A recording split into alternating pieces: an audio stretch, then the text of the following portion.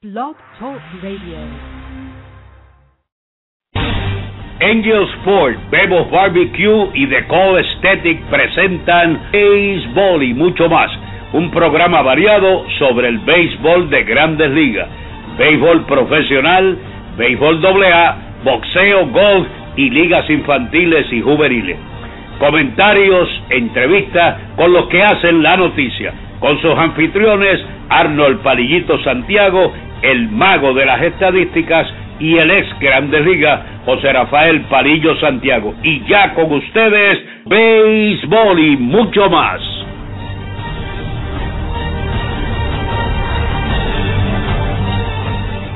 Buenas tardes, amigos fanáticos, y bienvenidos a un programa más de béisbol y mucho más. Este es su anfitrión Arnold Palillito Santiago, alias el bostoniano.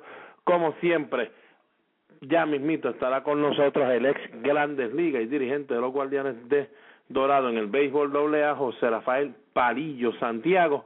Recuerden que nos pueden seguir a través de Twitter en nuestras cuentas @Palillo Santiago, @Palillito Arnold, y en Facebook en nuestra página, programa de radio Solo Béisbol. Como siempre le hemos dicho, en nuestra página de Facebook los mantenemos al día con todo lo que tiene que ver con el béisbol de Grandes Ligas y el béisbol puertorriqueño.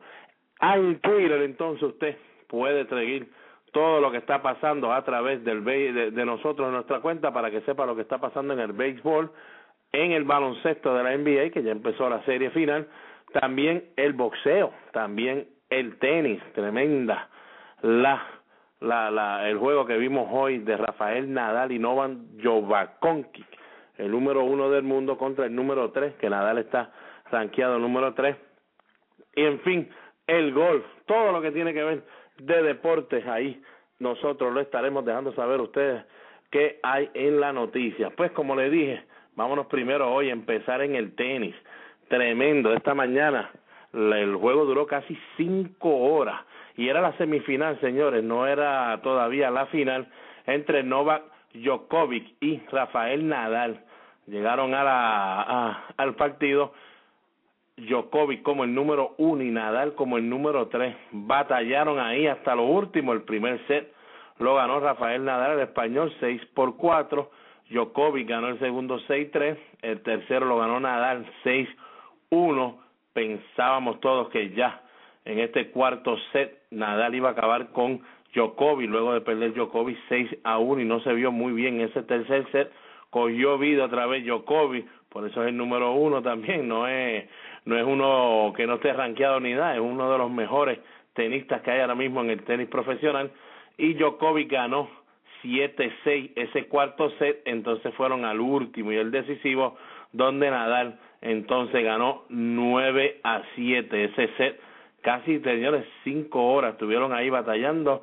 De verdad que Rafael Nadal demuestra por qué es tan bueno, especialmente allá en el abierto francés, donde se juegan lo que ellos hablan en la tierra esta, el barro ese, que no hay quien le gane ahí. Él, en la grama tienes una oportunidad de por lo menos lograr ganarle a Nadal, pero en lo que tiene que ver con el barro es uno de los mejores. Ahora Nadal entonces pasa a la final, estar esperando a ver quién le corresponde allá en la final.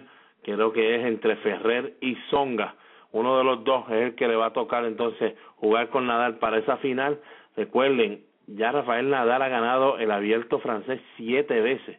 Va en busca de su 8º título en el abierto francés, algo que de verdad no se puede creer que haya un dominio de esa forma desde que estaba probablemente Pete Sampras, que estaba siempre ganando el abierto francés, pero de la manera que lo está haciendo el Rafael Nadal, el español, wow, es algo increíble, señores. Nosotros nos gustan todos los deportes. El tenis no lo practiqué muchísimo, pero por lo menos sabía lo que era el tenis, pero hoy me senté a ver ese partido y duré casi 4 horas y pico. Creo que eran 4 horas y 45 minutos.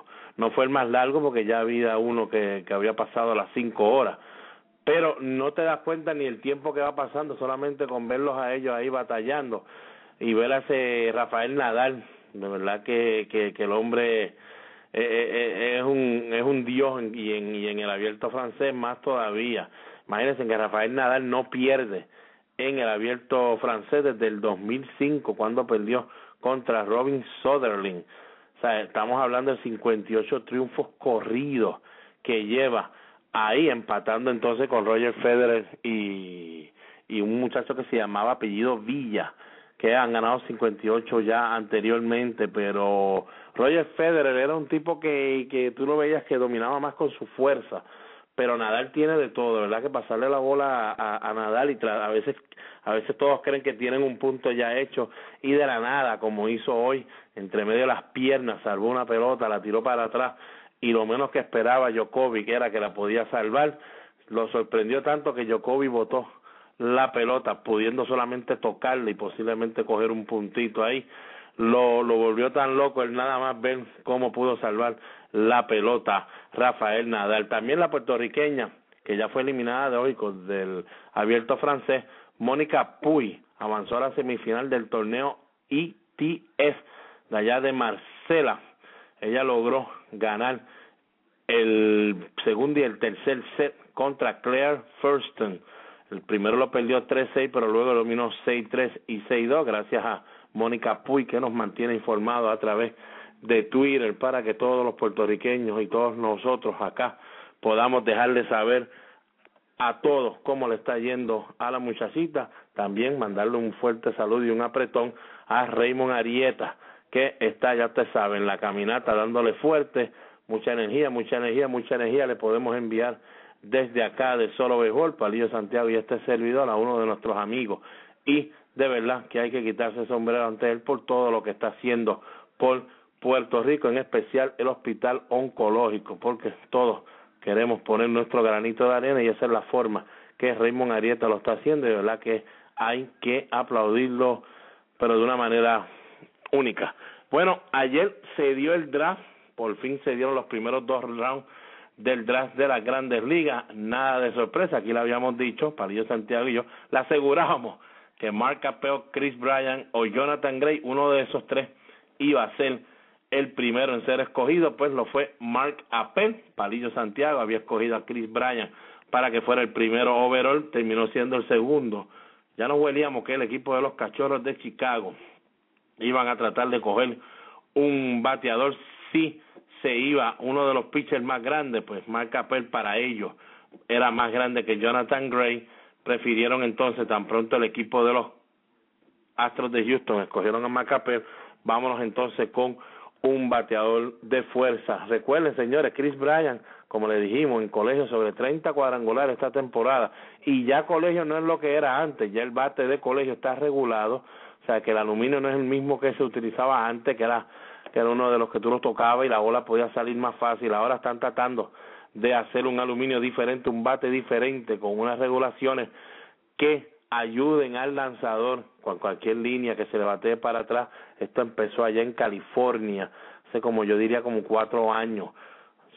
Fue el último caso que se vio en California, en una high school, una línea le dio un jovencito en la cabeza, el muchachito tuvo muerte cerebral, creo que fue como a la una o 2 horas después de recibir el impacto, y falleció. Entonces pues han empezado a regular unas cosas, la NCAA se unió y han decidido entonces usar un bate regulado, y usted todavía poder conectar sobre 30 cuadrangulares con ese bate es algo que te debe abrir los ojos. Saben que tío Exen, que era el gerente general de los Medias Rojas de Boston, le gusta siempre buscar lanzadores buenos a través de agencia libre, o los busca en Japón o los busca en otro lado de otra manera, pero los infielders y buenos infielders no los deja pasar. Por eso es que él había cogido aquel año a Sander Bogaerts, el año pasado a David Marrero, habían cogido a Will Middlebrooks. O sea, esos jugadores así, ellos no, por lo menos tío Ersen y su grupo de trabajo no lo deja pasar. Entonces Jonathan Gray fue el que terminó siendo el número 3, que lo cogió el equipo de Colorado. Algo interesante de Jonathan Gray, no se sabía qué iba a pasar con este muchacho, pues este muchacho dio positivo hace unos meses atrás a la medicina de terror, o aditerol, no sé cómo es que se le dice, pero es una medicina que es ilegal ahora mismo en el béisbol de las Grandes Ligas.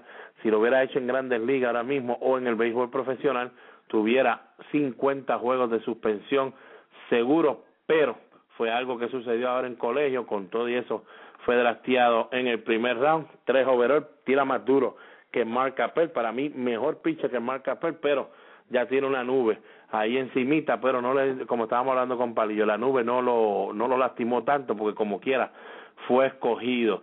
Ahí está Cole Stewart, fue el cuarto, Clint Frazier fue el quinto, Colin Moran el sexto, Trey Ball, equipo de bostonianos, ese fue el que cogió nuestro equipo. Trey Ball es un lanzador zurdo de 6'6", pero también es un outfielder. Veremos a ver cómo se cuaja el muchacho, así como jardinero o como lanzador. Hunter Dozier fue el octavo, Austin Meadows fue el noveno, me gusta mucho es Austin Meadows, yo lo daba como sexto, pero lo cogieron 9 overall, y el décimo fue Philip Bickford. En la primera ronda hay un sangre boricua, el número 25, que lo cogió el equipo de San Francisco, fue su primer pick también para el equipo de San Francisco, Cristian Arroyo, está jugando allá en Florida, campo corto, según nos informa nuestro colaborador Joshua Vázquez, tiene mucha sangre boricua, pero se fue para allá para estudiar escuela superior. Pero el boricua como tal, viviendo en Puerto Rico, y pues que es boricua, como uno dice, de pura cepita ahora mismo, pues lo es Víctor Caratini, que fue cogido número 65 en la segunda ronda por el equipo de Atlanta. Era uno de los muchachos que se veía aquí, Jan Hernández y los demás muchachos pues todavía no han sido escogidos, van ahora mismo por la tercera ronda de el draft. Acaba el equipo de los Marlins escoger el pelotero número 80, que es en la tercera ronda, Ben DeLucio. Cuando estamos aquí en vivo, pendiente a todo lo que está sucediendo, el próximo en escoger, faltan casi un minuto, va a ser el equipo de Boston, que estará haciendo su pick del tercer round. Así que nos vamos a mantener informados de todo lo que está sucediendo. Acuérdense, hace un año atrás, pues nuestra isla bella del encanto, Puerto Rico, hizo una tremenda historia cuando fueron escogidos en esa primera ronda Carlos Correa como el overall, también Nicolás Travieso, José Berrío y Yesmuel Valentín. Pero esperamos que además de Víctor Caratini y Cristian Arroyo, también Jan Hernández y especialmente Chris Rivera, esos muchachitos se puedan ser escogidos en una buena ronda, y entonces se empezar a decir, como uno dice, que seguimos teniendo más boricuas allá dando candela. Carlos Correa ayer, tremendo duelo, se enfrentó a José Berrío que tiró 3 entradas y 1/3, permitió 5 imparables, le anotaron 9 carreras. Ahora su efectividad es 3.61 de efectividad. Esto fue en la clase A. Lo están tratando de hacer abridor. Para mí, como que no sé, como que me gusta más como relevista corto, pero en Grandes Ligas siempre pues le hacen le hacen la oportunidad de tratar de hacerlo abridor, a ver qué pueden hacer.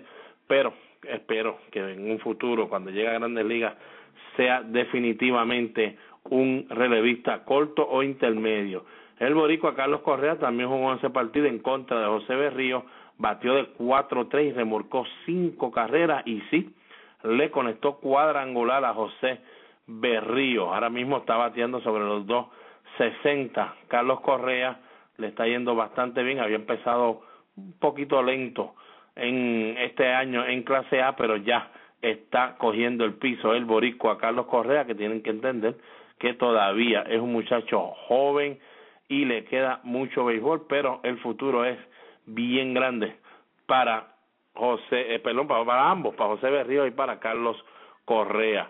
En los juegos de ayer, los juegos fueron interesantes por demás.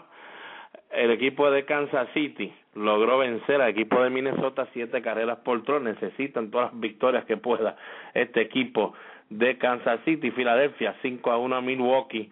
También el equipo de Filadelfia ya pasó los 500, señores.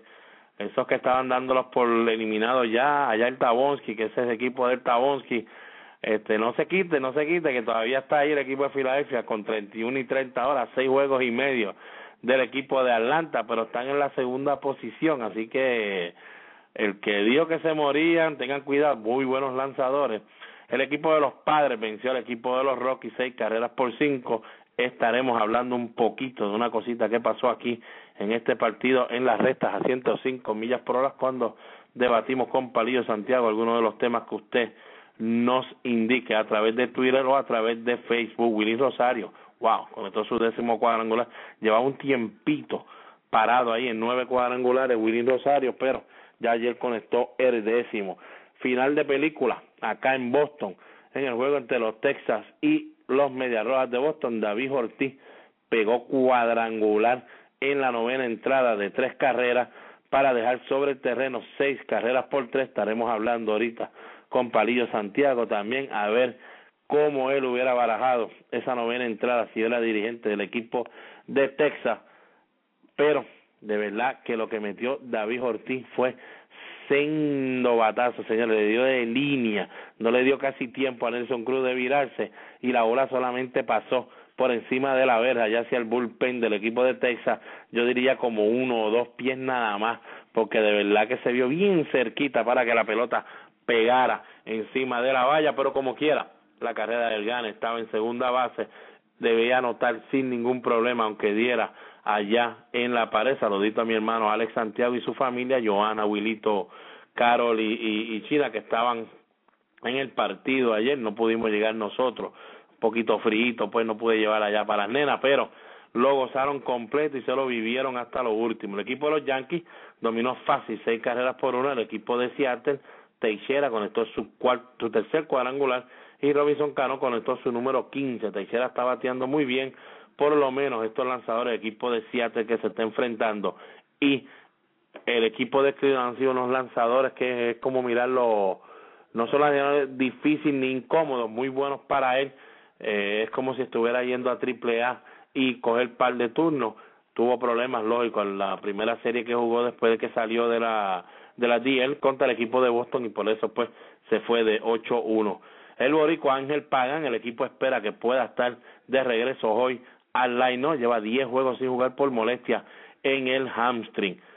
Está el lanzador de los Tigres de Detroit, Mark Scherzer, ahora en 12 salidas este año tiene 8-0 con 100 ponchetes.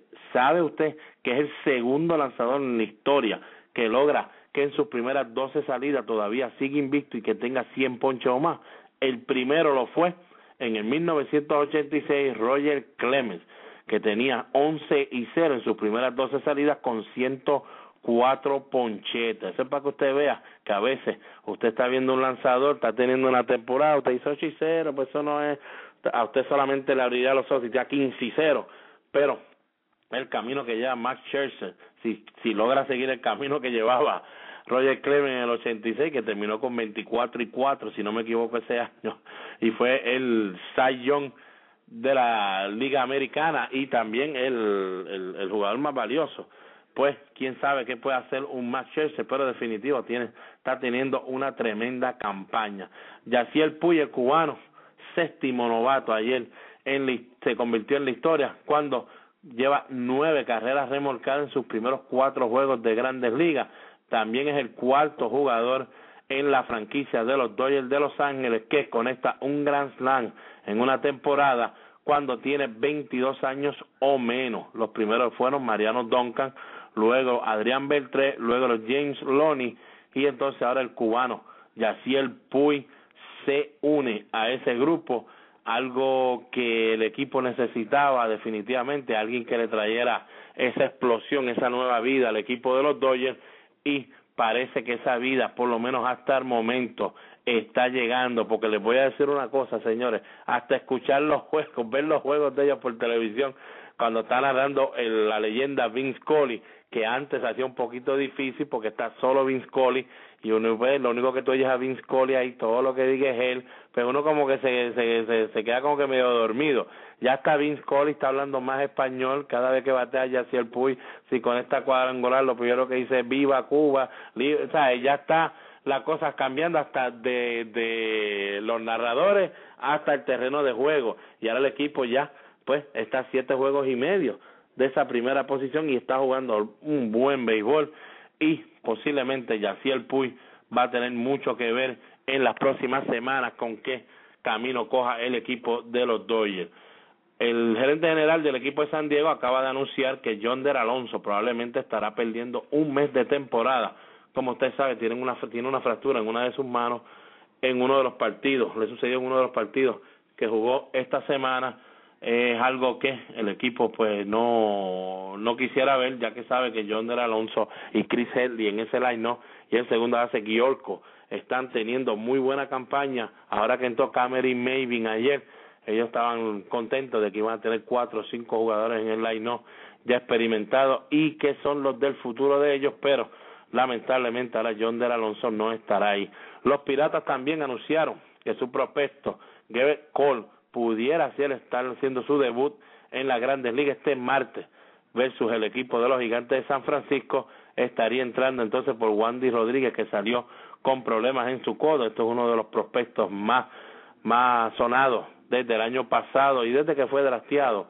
Gerrit Cole, posiblemente pues usted lo puede ver el próximo martes. Bueno, señores, estas son las noticias que están pasando en cuestión del béisbol de Grandes Ligas, el tenis, y ahora pues tengo que terminar antes de irnos a comerciales con lo que a usted le gusta, con la NBA. ¿Vieron ese primer juego de la final ayer? ¿No lo vieron? Posiblemente no, porque muchos fanáticos ahora todos son hits, son de los Miami Heat, como yo digo, ya son hitsistas. Pues mire, primer juego de la serie se lo llevó el equipo de San Antonio, 92-88. El tiro del día, ¿qué más? Ese tiro que hizo el gran Tony Parker, faltando, yo diría que eran como 57 segundos, estuvo driviando el balón casi 14 segundos, perdió la bola como 3 veces, se cayó, volvió, se paró y logró tirar la pelota, faltando solamente 1 segundo para expirar el tiempo, mientras ellos tenían el balón, la encestó. Ahí entonces el equipo cogió un airecito bueno, porque estaban dominando por 2 puntos, eso los puso a dominar por 4, faltando ya entonces menos de unos, yo diría como 37, 38 segundos. Miami pues tendría que bajar rápido, tratar de hacer un tiro de 3, luego entonces empezaría el juego de las faltas aquí, faltas allá, a ver qué podía pasar, pero no tuvieron que llegar a eso, trataron de bajar el balón, pero le fue imposible al equipo de Miami lograr hacer un buen tiro. Por el equipo de San Antonio, Tim Duncan vuelve a lucir 20 puntos para Tim Duncan, 14 rebotes. Thiago Splitter un poquito callado en ese partido, pero lógico, tiene que estar algo callado con sus 7 puntitos, porque con el juego que estaba teniendo Tim Duncan, el dirigente Greg Popovich pues siguió con su número 1 ahí debajo del aro. Danny Green aportó 12 puntos y antes del partido Danny Green estaba diciendo que no se confiaran con el equipo de San Antonio, que él estaba seguro que este equipo podía hasta ganar en 4. Bueno, se le rieron, pero ahora no se le está riendo, por lo menos ya ganaron el primero. Tony Parker, lógico, encestó 21 puntos, 6 asistencias, no tuvo ningún turnover, y lo más grande de todo, el juego entero, el equipo de de San Antonio, solamente tuvo 4 turnovers, señores. 4 turnovers, por lo menos acá en Boston, Rondo no los hace en 1 minuto y medio, hace 4 turnovers, así que eso es algo grandísimo. Ginobili aportó 13 puntitos y hizo solamente un turnover, que ustedes saben que Ginobili es uno de los que más rápido hace turnover, como dice el dirigente. Él está en su mundo y a veces cuando tiene la bola yo no sé ni lo que va a hacer. LeBron James sí tuvo 10 asistencias, tuvo 18 rebotes, tuvo 18 puntos, lo que llaman un triple-double, pero definitivo, eso fue un juego malo para LeBron James, con todo eso que hizo un triple-double. Estaba acostumbrado de ver 25, 30 puntos de él, eso no sucedió. Chris Bosh va a tener que hacer algo. Chris Bosh, este jugador que gana sobre $100 millones, el contrato que le dieron, solo 3 puntitos, y se puso a tirar de 3 nada más, y allá se fue de 4-0, y como ustedes saben, un hombre alto, que no es para que esté tirando de afuera allá, y no tiene ni nada de atlético para poder tirar ese balón de allá, es para que esté jugando adentro con los demás, y por lo menos espotearse para los tiros de esos 15, 14 pies, pero no, está jugando ya en otro mundo el muchacho Chris Bosh, y tiene que levantar. Wade encestó 17 puntos, pero tampoco fue el Dwayne Wade que podía contar un LeBron James para ganarle a este equipo de San Antonio. Ray Allen hizo su trabajo, de 3-4 de la línea de 3, terminó con 13 puntos y solamente intentó esos 4 tiros mientras estuvo jugando. Así que ya San Antonio ganó el primero, el equipo de Miami no lo puede creer, sus fanáticos tampoco, pero eso es el baloncesto. El próximo partido será este domingo, recuerde, por ABC, San Antonio y Miami a las 8 de la noche. Bueno, esto ha sido todo por las noticias de béisbol y mucho más. Vamos a nuestra primera pausa y cuando regresemos, entonces le daremos la bienvenida a Palillo Santiago y será nuestra sección, la favorita de ustedes, rectas a 105 millas por hora. Esto es béisbol y mucho más. Periódico La Cordillera, el periódico del centro, el que te lleva lo último en informaciones y noticias. Ese es el ejemplar periódico La Cordillera. También los puedes encontrar vía www.lacordillera.net. Comerciante que me escuchas, auspicia tu negocio en el periódico La Cordillera llamando al 739-3094. Periódico La Cordillera, el periódico del centro. Bebo's Barbecue en la Marginal Los Ángeles le ofrece el mejor pollo de todo Puerto Rico. Además, puede disfrutar de su bebida favorita en un ambiente familiar. Si la comida es de Bebo's, me la llevo. Teléfono 787-791-1577. Bebo's Barbecue. Angel Sport, fabricante de uniformes deportivos y estampados de camisetas y gorras, en la zona industrial del Comandante en Carolina. Richard Pérez, su propietario, y sus atentos empleados los atenderán personalmente. Con su email angelsportpr@yahoo.com. Teléfono 762-0030 o el 752-3930. Angel Sport, el hogar de los deportistas. Calidad, cortesía y precios al alcance de su presupuesto. The Call Aesthetic y su propietaria Katy Calderón les invita a rejuvenecer en cuerpo y alma con sus servicios de masaje relajante, faciales, tratamientos corporales para adelgazar y para la celulitis, depilación facial y corporal. Embellece ahora con un servicio único de uñas en acrílico, gel, manicuras y mucho más. Tenemos las mejores líneas de productos para el cuidado de tu piel. Recuerda, The Call Aesthetic en Vía Mirta, DS1, Villa Fontana en Carolina, frente a Walgreens de Plaza Carolina. Teléfono 787-675-7032. The Call Aesthetic. Angel Sport, Bebo Barbecue y The Call Aesthetic presentan Okay, Bebo. Strike.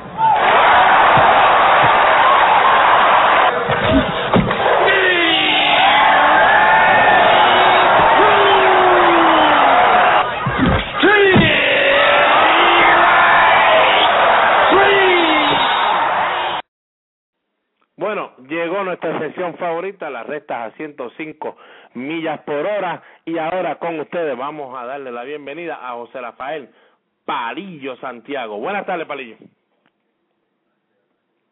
Un saludo cordial y deportivo a toda esa gran fanaticada de nuestro espacio deportivo, béisbol y mucho más. Y lo de hoy, cortesía de Angel Sport, Bebo Barbecue y The Call Aesthetic. Antes de que empecemos con las preguntitas de las 100 y pico millas, acabo de enganchar con el presidente de la Resistencia Cangrejera. Está bastante preocupado porque ya la liga hizo lo que tenía que hacer. Entregó el equipo a Dickinson, $200,000 para que sea el dueño del equipo y 4 plazos de $50,000. Entonces él dice que todavía estamos esperando a ver lo que va a acontecer. Todavía Dicky, que no ha hecho arreglo, faltan una serie de detalles con el municipio de San Juan, a pesar de que ya se dieron con el parque. Hay otras cositas de cuestión de cantina, vallas, qué va a pasar con esto, lo otro, y todavía la liga está esperando. La liga hizo inteligentemente lo que quería. Dicky está bregando con esto. Pues nosotros le vamos a darle a Dicky la oportunidad de que sea el dueño del equipo y que nos pague los $200,000, que eso es un jobo. El equipo de Santurce, a pesar de la economía de nuestro país, $200,000, cuando por ese equipo se pagó hace unos años 1.5 millones de pesos. Así que la bola está en la cancha ahora de Dickinson, él es el que toma las decisiones ahora, y si esperamos más y llegamos a julio, la cosa se enfría y aquella oportunidad que tenían los seguidores de Santurce de cada uno de ellos comprar abonos a $200 con 250 fanáticos, se cubre la deuda esa. Así que estamos esperando todo y nos estamos empezando a preocupar si Santurce va a jugar en la cueva o si no va a jugar. Eso es lo último que hay referente al béisbol profesional con los Cangrejeros de Santurce.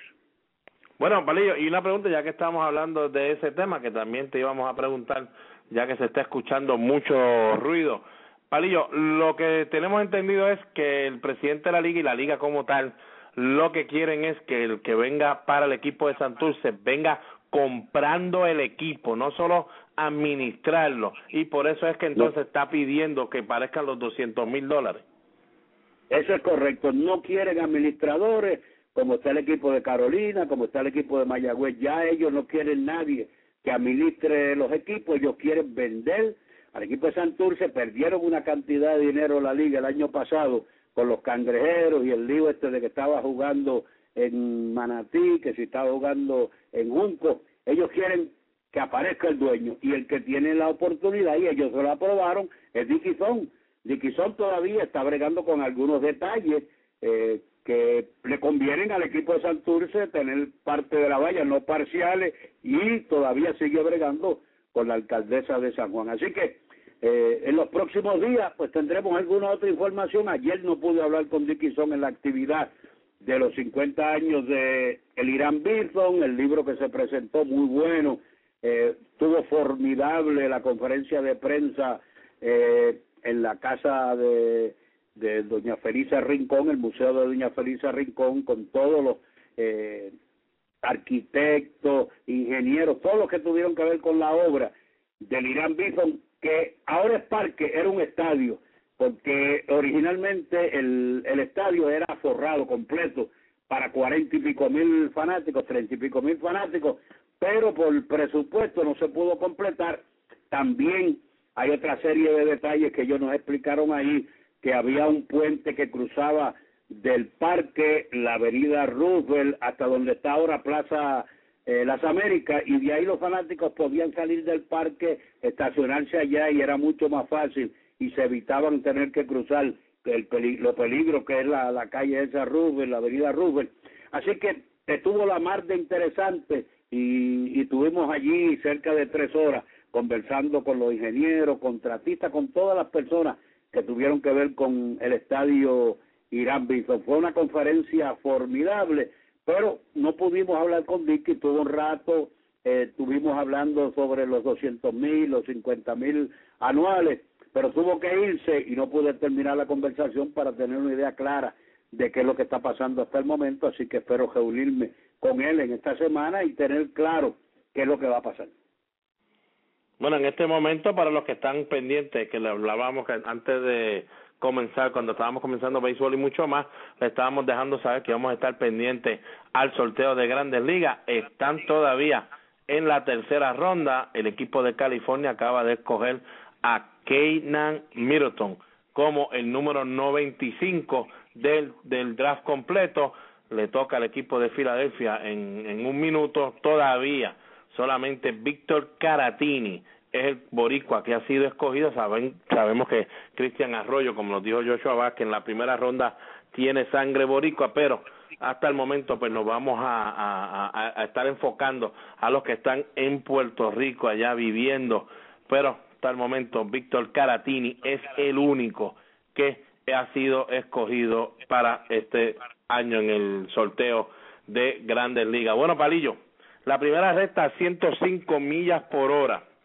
Estamos viendo muchos árbitros teniendo problemas en las Grandes Ligas. Muchos fanáticos nos están escribiendo a través de Twitter y Facebook estas preguntas y estas cositas que ellos como que no la están viendo bien, porque para ellos el arbitraje de Grandes Ligas este año, por lo menos los últimos 2 o 3 años, pero que dicen que este año está siendo pésimo. la pregunta a 105 millas por hora que la gente quiere saber y que no las hicieron a través de la página de Twitter, @Palillo Santiago, es la siguiente. Palillo Santiago o Palillito, ¿ustedes creen que Grandes Ligas debería empezar a usar computadoras para que canten los outs, para que canten las bolas o strike, o deben entonces quedarse como está y los jugadores ya saber que los árbitros son los que están ahí y cometerán errores o horrores? Párate, antes, el last pick, el round 3, el pick 96, Jan Hernández, shortstop de la Carlos Beltrán Baseball Academy, fue seleccionado por Filadelfia. Jan muy Hernández, bien, Palillo. Ajá. No, sigue, Palillo, sigue. Sí, y Thomas Milón, el center field, fue escogido por el equipo de Tampa Bay en el round 3, el pick número 97. Yo quiero decirte que el béisbol se hizo para jugarse como se está jugando. Inventaron lo de, sí, y eso es bueno, de si el jonrón, si da, porque los parques están cerrados y los fanáticos intervienen con la bola. Eso está bien, pero que interferir con la bola y strike, la jugada y esa cosa, eso está para los árbitros, para eso se les paga a él que hagan su trabajo. Y cuando ellos cometan algún error, ellos lo van a decir y lo malo de esto es que hay ocasiones que el error le cuesta un juego a un equipo, eso es lo único malo de eso, pero tú no le puedes quitar el poder a los árbitros de cantar bolas y strike y las jugadas que ocurren en las bases. Para mí, bueno, estoy con Palillo Santiago, definitivo que no podemos poner máquinas a que se pongan a hacer esta loquera. Creo que deben buscar la manera que se pueda expandir el replay, especialmente poniendo un árbitro extra que esté cerca del plato allá atrás en la grada, y que por lo menos no tengan que esperar que vayan directo a un televisor a esperar que le traigan el feed de todas las cámaras a ver si lo pueden ver o no. Señores, los otros días aquí a través de Solo Béisbol les puse una foto que conseguimos de uno de los televisores que se utiliza en uno de los parques de Grandes Ligas en este momento, y no quisieron decir de dónde venía la foto, pero bien en la parte de atrás de esa foto, si usted miraba muy bien, se veía el logo de los Indios de Cleveland, así que posiblemente sea, Palillo, esa foto de la misma televisión que Ángel Hernández y su grupo pudieron ver la repetición del jonrón, que como quiera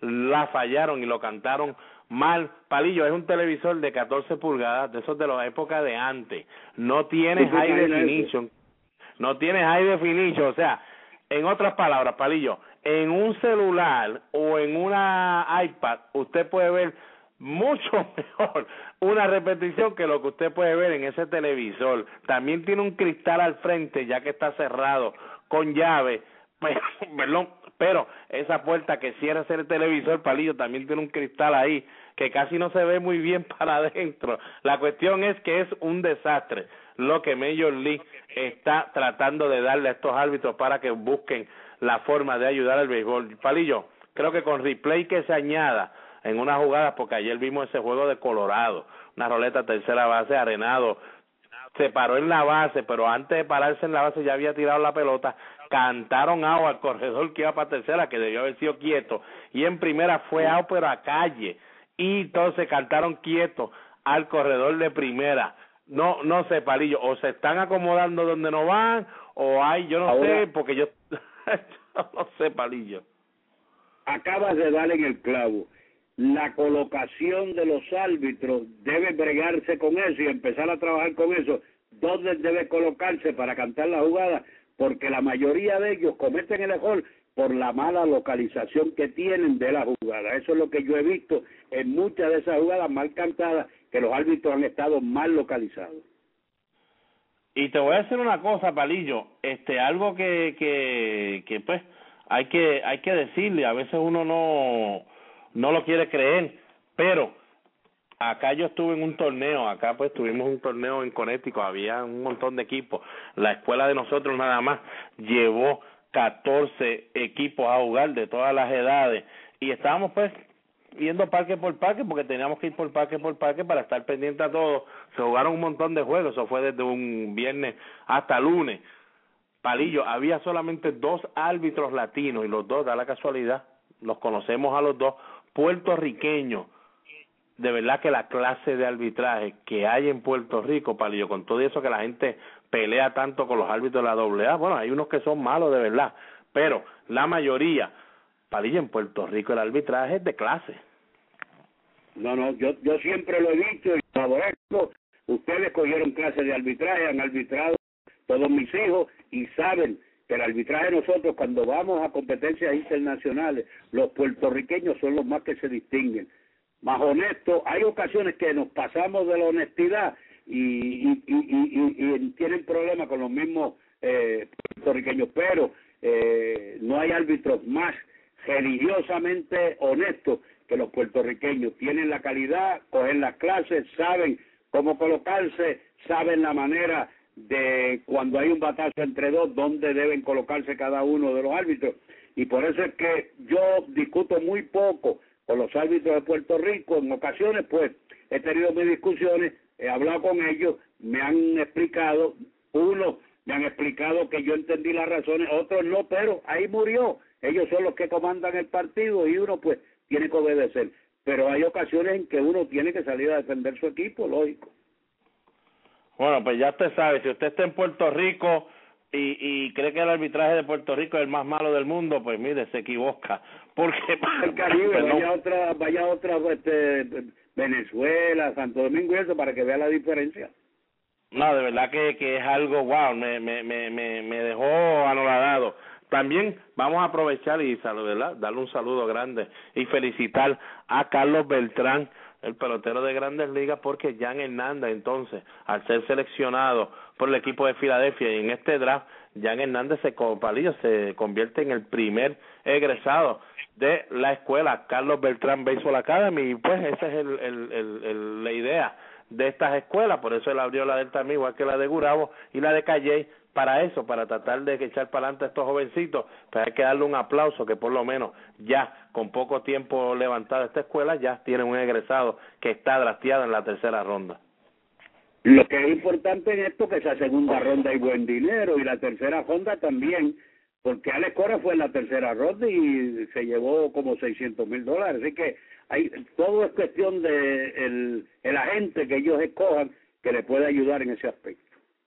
Eso es así, Palillo. Palillo, la segunda recta, 105 millas por hora, pues vienen de unos bostonianos, que estaban viendo el juego de ayer. Este juego de ayer vino a batear en la novena entrada Dustin Pedroia con la primera base abierta, había conectado doblete abriendo el partido. El bateador, ¿cómo se llama él? Que a mí no me gusta muchísimo, Johnny Gomes, whatever. Había conectado. Déjame decirte algo de Johnny Gomes.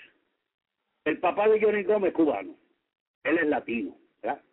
Entonces llegó a una fábrica y entonces cuando le fueron a pagar el primer salario, llamaron a Johnny Gomes en vez de decirle Jorge Gómez, ¿verdad? Y de ahí en adelante, pues, él dijo, bueno, ya me dijeron Gomes, pues yo voy a seguir con Gomes. Pero el papá es cubano. Dile que está en otro mundo, ¿oíste? Que se busque algo mejor para decir. Pero la cuestión fue, vino a batear, ya había conectado doble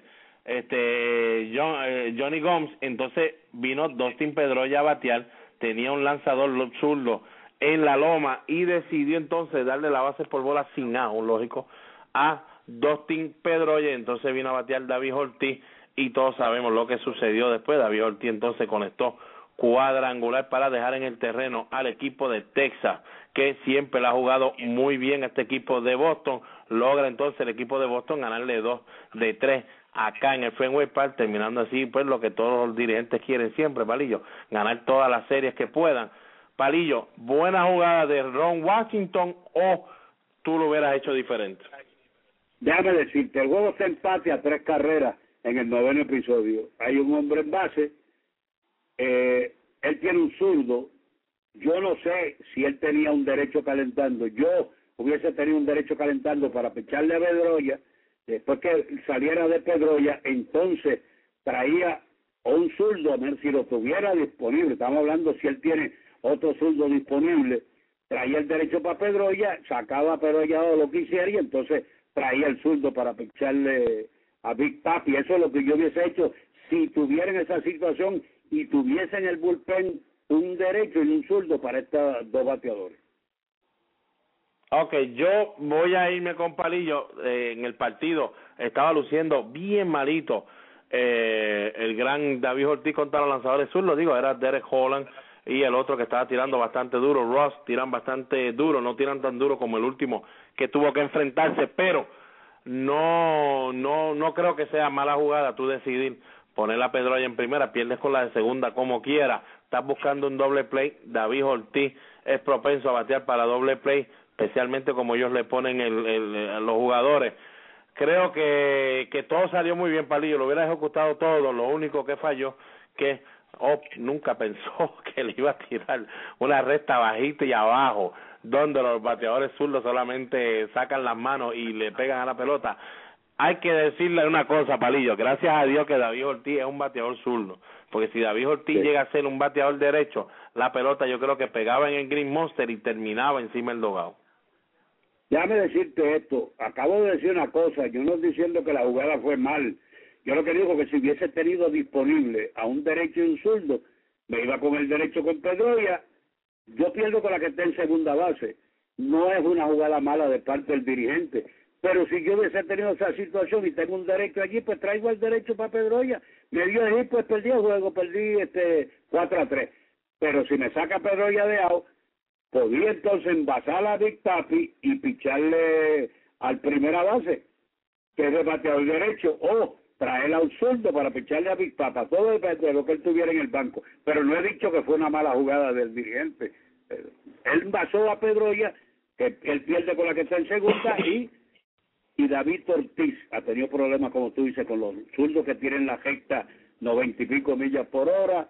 Le gusta batear la curvita, la que se quede ahí, los lanzamientos que no traigan mucho, y David le da durísimo eso, clase de lanzadores, especialmente si el zurdo no tiene un buen slider, una buena curva hacia afuera, que deje los lanzamientos en esa esquina adentro y bajito, David los mata. Así que ya lo sabe, amigo fanático, no fue mala la jugada. También usted podía decir lo mismo si le pichaba a Dustin Pedroya el zurdo y le conectaba indiscutible, usted iba a decir adiós, pero ¿por qué no envasó a Pedroya para entonces picharle a David Ortiz? Fue una buena jugada que no se dio, nada que podamos decir. Le pichó mal el zurdo a David Ortiz, ahí está el detalle. Exacto, el lanzamiento no era el que debía utilizar ese zurdo al frente de David Ortiz. La próxima recta a 105 millas por hora, que viene a través de nuestra página de Facebook, Palillo Santiago y Palillito. ¿A cuál equipo ustedes le tienen más miedo? ¿Al equipo de los Phillies de Filadelfia o al equipo de los Piratas del Pittsburgh? En cuestión de que vayan a lograr sacar alguno de esa postemporada. Como sabe, el equipo de los Piratas está tercero, 35-25 a 4 juegos de esa primera posición, Cincinnati y San Luis encima de ellos, y el equipo de Filadelfia ahora está en segundo lugar a 6 juegos y medio de Atlanta. Así que, Palillo, ¿cuál de los dos tú dirías que si en uno de ellos va a entrar, cuál lo sería? No miedo, mejores oportunidades. Esta palabra miedo, vamos a decir mejores oportunidades.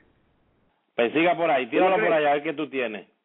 Pues yo tengo el equipo de Filadelfia, han estado en Serie Mundial, han estado en eso, saben cómo ganar, tienen el equipo, tienen buen picheo, a pesar de que alguno de los pitchers no ha hecho su trabajo.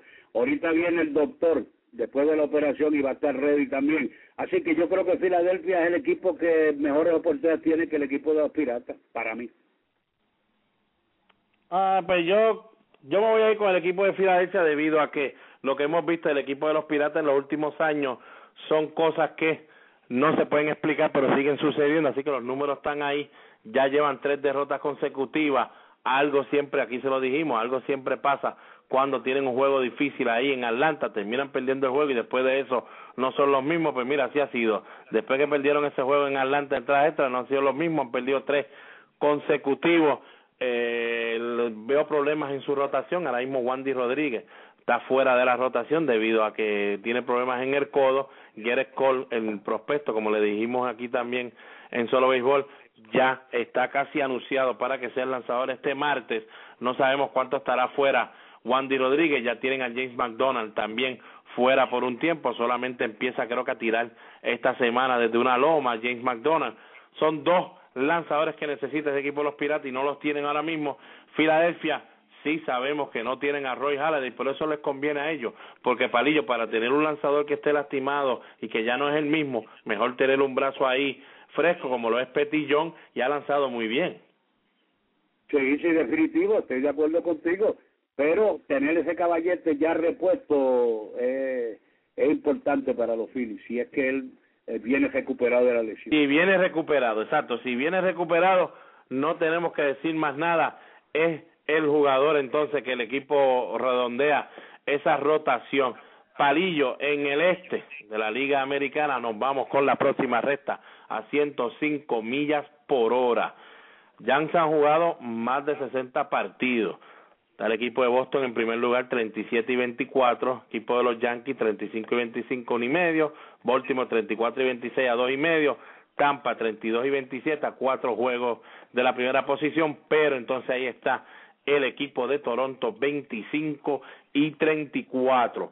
Ok, Palillo, el equipo de Toronto, las oportunidades son ahora pues más chiquitas, no se pueden decir que no hay que son nulas porque todavía falta muchos juegos por jugarse, pero el equipo de Toronto, Palillo Santiago, ¿cree que debe ya empezar a hacer unos movimientos o debe esperar hasta julio 31?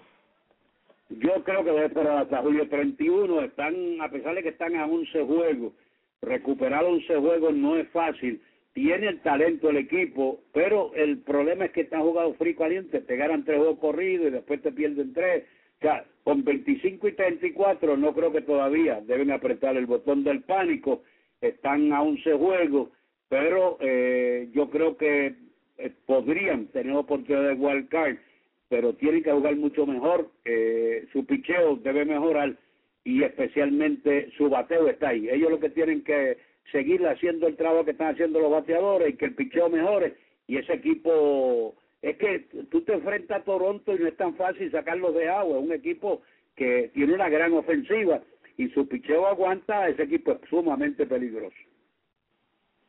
Ok, yo creo que el equipo de Toronto no estará haciendo movimientos porque lo que tiene para hacer movimientos de definitivo ahora mismo no va a recibir mucho de ellos, no creo que haya mucho equipo interesado en cuestión de la rotación y el bullpen, que es lo único que el equipo de Toronto pudiera estar, Palillo, pues pensando en echar hacia adelante para afuera a buscar otra reacción de ellos, porque en la ofensiva ellos no pueden darse el lujo de estar tratando de cambiar a un José Bautista, Edwin Encarnación, Melqui Cabrera, pues no tiene ese valor grande para que sea cambiado. Ellos van a tener que chuparse a un Melqui Cabrera por esos 2 años de contrato, porque ya hay equipos que ni lo quieren a Melqui Cabrera. Yo creo que van a esperar que entre José Reyes. José Reyes estará entrando próximamente la semana que viene, esperan ellos que esté de vuelta, y después que esté José Reyes ahí, Palillo, verán a ver en julio primero. Para ellos. Exacto, se verán ellos en julio primero, posiblemente la segunda semana de julio, dónde está el equipo puesto, y entonces decidirán qué van a hacer antes de julio 31, pero ellos lo único que pueden cambiar en julio 31 yo creo que son los lanzadores de ellos, ya que los demás tienen unos contratos bastante grandes. Bueno, Palillo, la próxima recta, 105 millas por hora, es el equipo de Oakland. Mucha gente no sabe cómo el equipo de Oakland ahora mismo, que se encuentra segundo lugar, pero tiene una victoria más que el equipo de Texas, 37-25, ya que tiene pues 2 derrotas más que el equipo de Texas, pues está a medio juego del equipo de Texas. Palillo Santiago, la recta 105 millas por hora viene a través de Twitter, el Palillito Arnold, un fanático de los Atléticos de Oakland reventado, nos está preguntando si él puede estar tranquilo de que el equipo de California, que ahora mismo está en tercer lugar detrás de Oakland, a 10 juegos del equipo de Oakland, los va a coger antes del juego de estrella. No, antes del juego estrella no, pero después del juego estrella yo creo que ese equipo de los angelinos va a mejorar considerablemente. Ha jugado mucho mejor el béisbol en las últimas 2 semanas. tienen ahora mismo de sus últimos 10 juegos ganando 3 y perdiendo 7. Tienen definitivamente que mejorar eso para poder optar, pero es un equipo que tiene el talento. Que no hayan pichado bien y hayan jugado bien, a veces no se lo explica a nadie. Un equipo que en la casa juega para 15 y 18 y en la cajetera para 11 y 16 y que pierda 3 o 4 juegos por el equipo de Houston, que todo el mundo barre ese equipo de Houston, y tú te dices, pero ¿cómo es posible que con todo ese talento que tienen los angelinos puedan perder 3 o 4 juegos por el equipo de Houston? O sea, para tú optar por estar en la primera posiciones, tú debes jugar para 500 con los equipos buenos de tu división y tienes que anular, caerle arriba a los equipos de una segunda categoría para optar por estar en una serie mundial o entrar en unos playoffs. El equipo de los angelinos no ha hecho eso hasta el momento y yo espero que lo puedan hacer porque el talento está ahí. Estoy contigo, Palillo, eso sí. Yo diría a mi amigo del equipo de Oakland, yo creo que no te tienes que preocupar por el equipo de California probablemente hasta agosto. Si el equipo va a hacer algún push y se va a acercar, va a ser para agosto. El equipo de Oakland, lo único que le pudiera dar problema al equipo de Oakland es si pasa algo en la rotación de ahora. Pero volvemos, Palillo, otra vez a pensar en el revolú ese de las PED, de los esteroides, porque si a ellos les suspenden a Bartolo Colón, que está en esa lista, y Bartolo tiene 7-2 con 3.14, definitivamente el mejor lanzador que ellos tienen ahora mismo. Si sacas a un Bartolo Colón, casi 100 juegos, que es lo que están pensando, creo que entonces se abre la puerta más cómoda, no solo para el equipo de California, sino para otro equipo también que le pueda pasar al equipo de Oakland. Para todo el mundo, sí, se abren las puertas. Todo depende de lo que va a pasar con el problema esto de los esteroides, así que son muchos los equipos que van, si esto es así y se aprueba y salen culpables, son muchos los equipos que se van a perjudicar y equipos que están entre las primeras divisiones que definitivamente necesitan estos jugadores. Veremos a ver lo que pasa, eso lo sabremos aquí antes del Juego Estrella. No, en definitivo, pero nada, Palillo ya te dijo que no te preocupes, que antes del Juego Estrella usted va a estar tranquilito, posiblemente, quién sabe si puede llegar hasta la primera posición antes del Juego Estrella, pero por lo menos el equipo de California no te va a pasar por encima. Palillo Santiago, la próxima recta a 105 millas por hora, es una que pues tiene que ser bostoniana, lamentablemente, porque nosotros somos bostonianos hasta el cabo. El equipo de Boston se encuentra en la primera posición, 37-24, a juego y medio nada más de ventaja el equipo de los Yankees, a 2.5 de Baltimore y como dijimos a 4 de Tampa. Palillo Santiago, de aquí al Juego de Estrella, estamos hablando como unos 45 partidos, faltarán de aquí al antes del Juego de Estrella unos 40 partidos. ¿El equipo de Boston estará en primer lugar? Bueno, déjame decirte algo, ya me preocupó lo que vi de Lester ayer, no está como el Lester a principios de temporada. Buchholz está pichando muy bien, el otro que picha bien pero no gana, a menos que hagamos 8 o 10 carreras, es Dempster.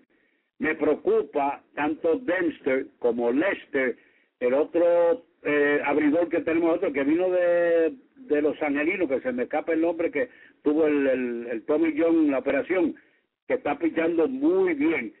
Así que nos vamos a quedar con Buchholz, Dempster, que no es un lanzador deficiente en algunos juegos, y este otro derecho que ha pichado muy bien y que está pichando muy bien después de la operación. Yo creo que hay que mirar hacia atrás porque los Yankees vienen jugando muy bien y la adición de Teixeira no ha ayudado mucho Yuclos, pero ya en los próximos semanas pues Granderson va a estar ahí y posiblemente Jeter. Ya ese equipo de los Yankees no va a ser el mismo, así que tengo mis dudas si se van a mantener en primer lugar. Ok, o sea, que tú te quedas en duda, pero no te atreves a decir si sí o no. Bueno, estoy en duda. Ese picheo abridor, el bullpen ocasionalmente los dos japoneses tan frío y caliente, así que me preocupa grandemente ese estado de picheo del equipo de Boston. Sacando sus excepciones como Buckles, este otro muchacho que ha pichado muy bien, se me escapa el nombre ahora, el derecho, que vino de Oakland hace algunos años, de Los Angelinos, derecho. Sí, que pichó los otros días, pichó muy bien, ha ganado los últimos partidos y no ha permitido más de 1 o 2 carreras. Bueno, pues vamos a dejarlo en el aire, pero ya sabemos. Del equipo. ¿Está con el equipo de Oakland ahora mismo? No, que está con Boston, con nosotros. Perdóname, sí, verdad, es que está Ryan Uno de Los Angelinos y después estuvo operado y no pichó el año pasado casi. John Lackey. Este año ha venido muy bien, ha pichado muy bien para el equipo de Boston. O sea, que tenemos a Boston. Lackey, ahora sí, Lackey. Lackey ha pichado muy bien, estoy contando con Lackey y con Boston.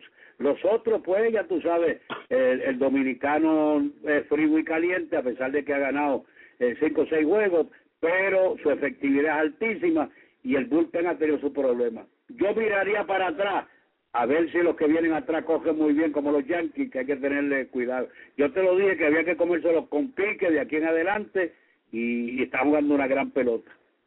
Tenemos que seguir ganando para que ellos no nos hagan mella. Bueno, nada, nada. Es John Lackey, lógico y lógico. No, déjame decirlo antes que se moleste cualquiera que nos esté escuchando allá de Venezuela. Félix Dubrón, pues es venezolano, no dominicano, pero como quiera. El equipo, para mí... Sí, porque está bien, es venezolano, perdón. Y para mí, Félix Dubrón, Palillo... 5 puntos y pico efectividad y 6, pues pichó juego bueno, el otro, pues ya tú sabes, no dura 4 entradas. Tiene el talento, lo que pasa es que se pierde tantas ocasiones con los boletos gratis.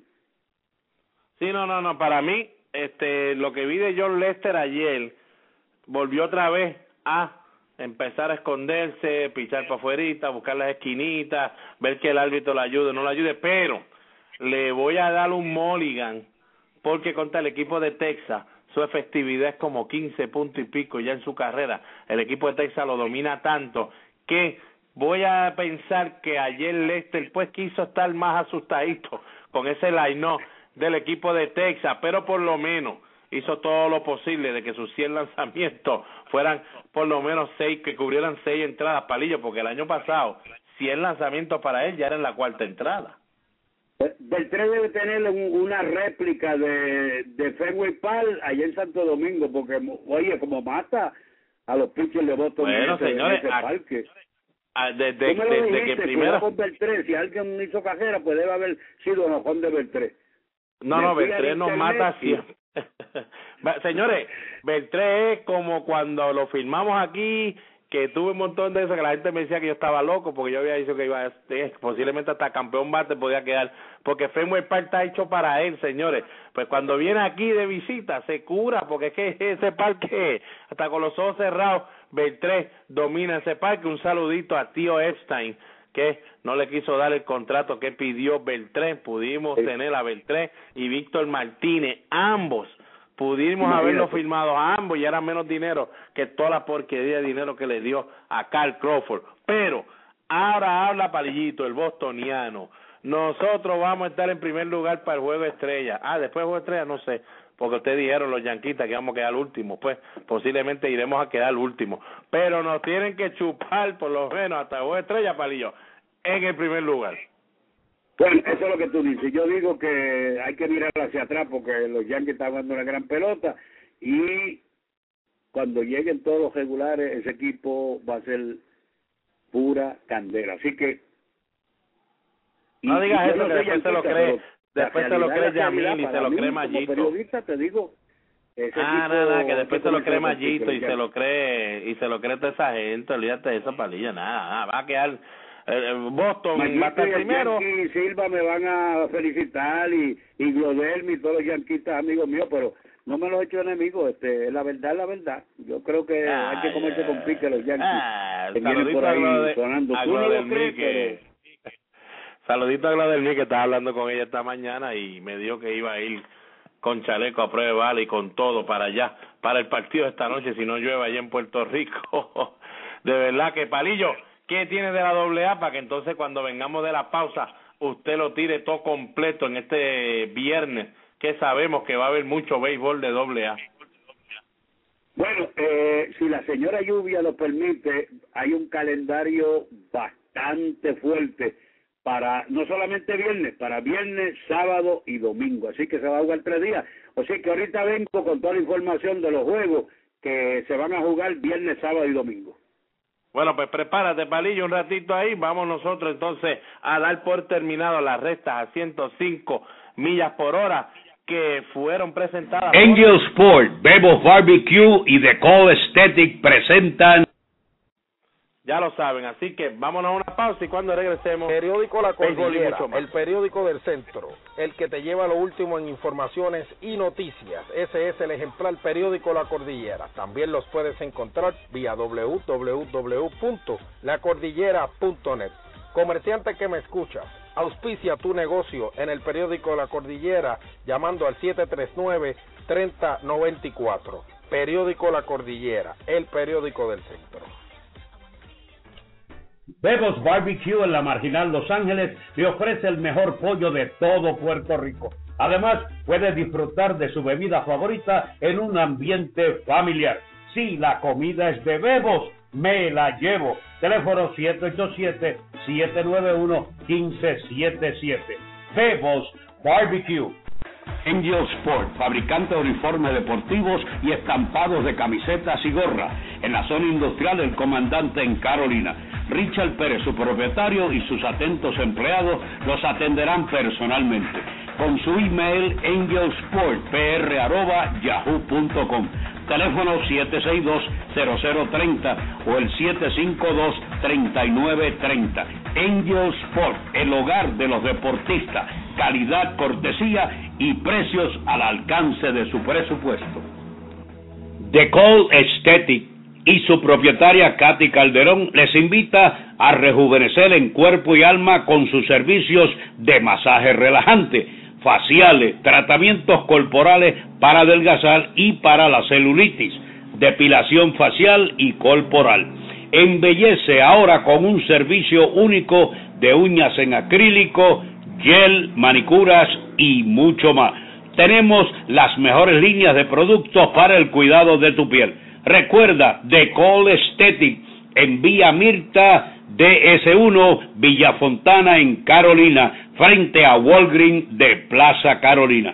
Teléfono 787-675-7032. The Call Aesthetic. Bueno, regresamos de la pausa. Béisbol y mucho más. Ahora te va a traer todo lo relacionado aquí con el béisbol AA de Puerto Rico, lógico, otra vez con el dirigente de los Guardianes de Dorado en el béisbol AA, el ex Grandes Ligas, la leyenda José Rafael Palillo Santiago. Bueno, Palillo, tíranos, ¿qué hay en la AA?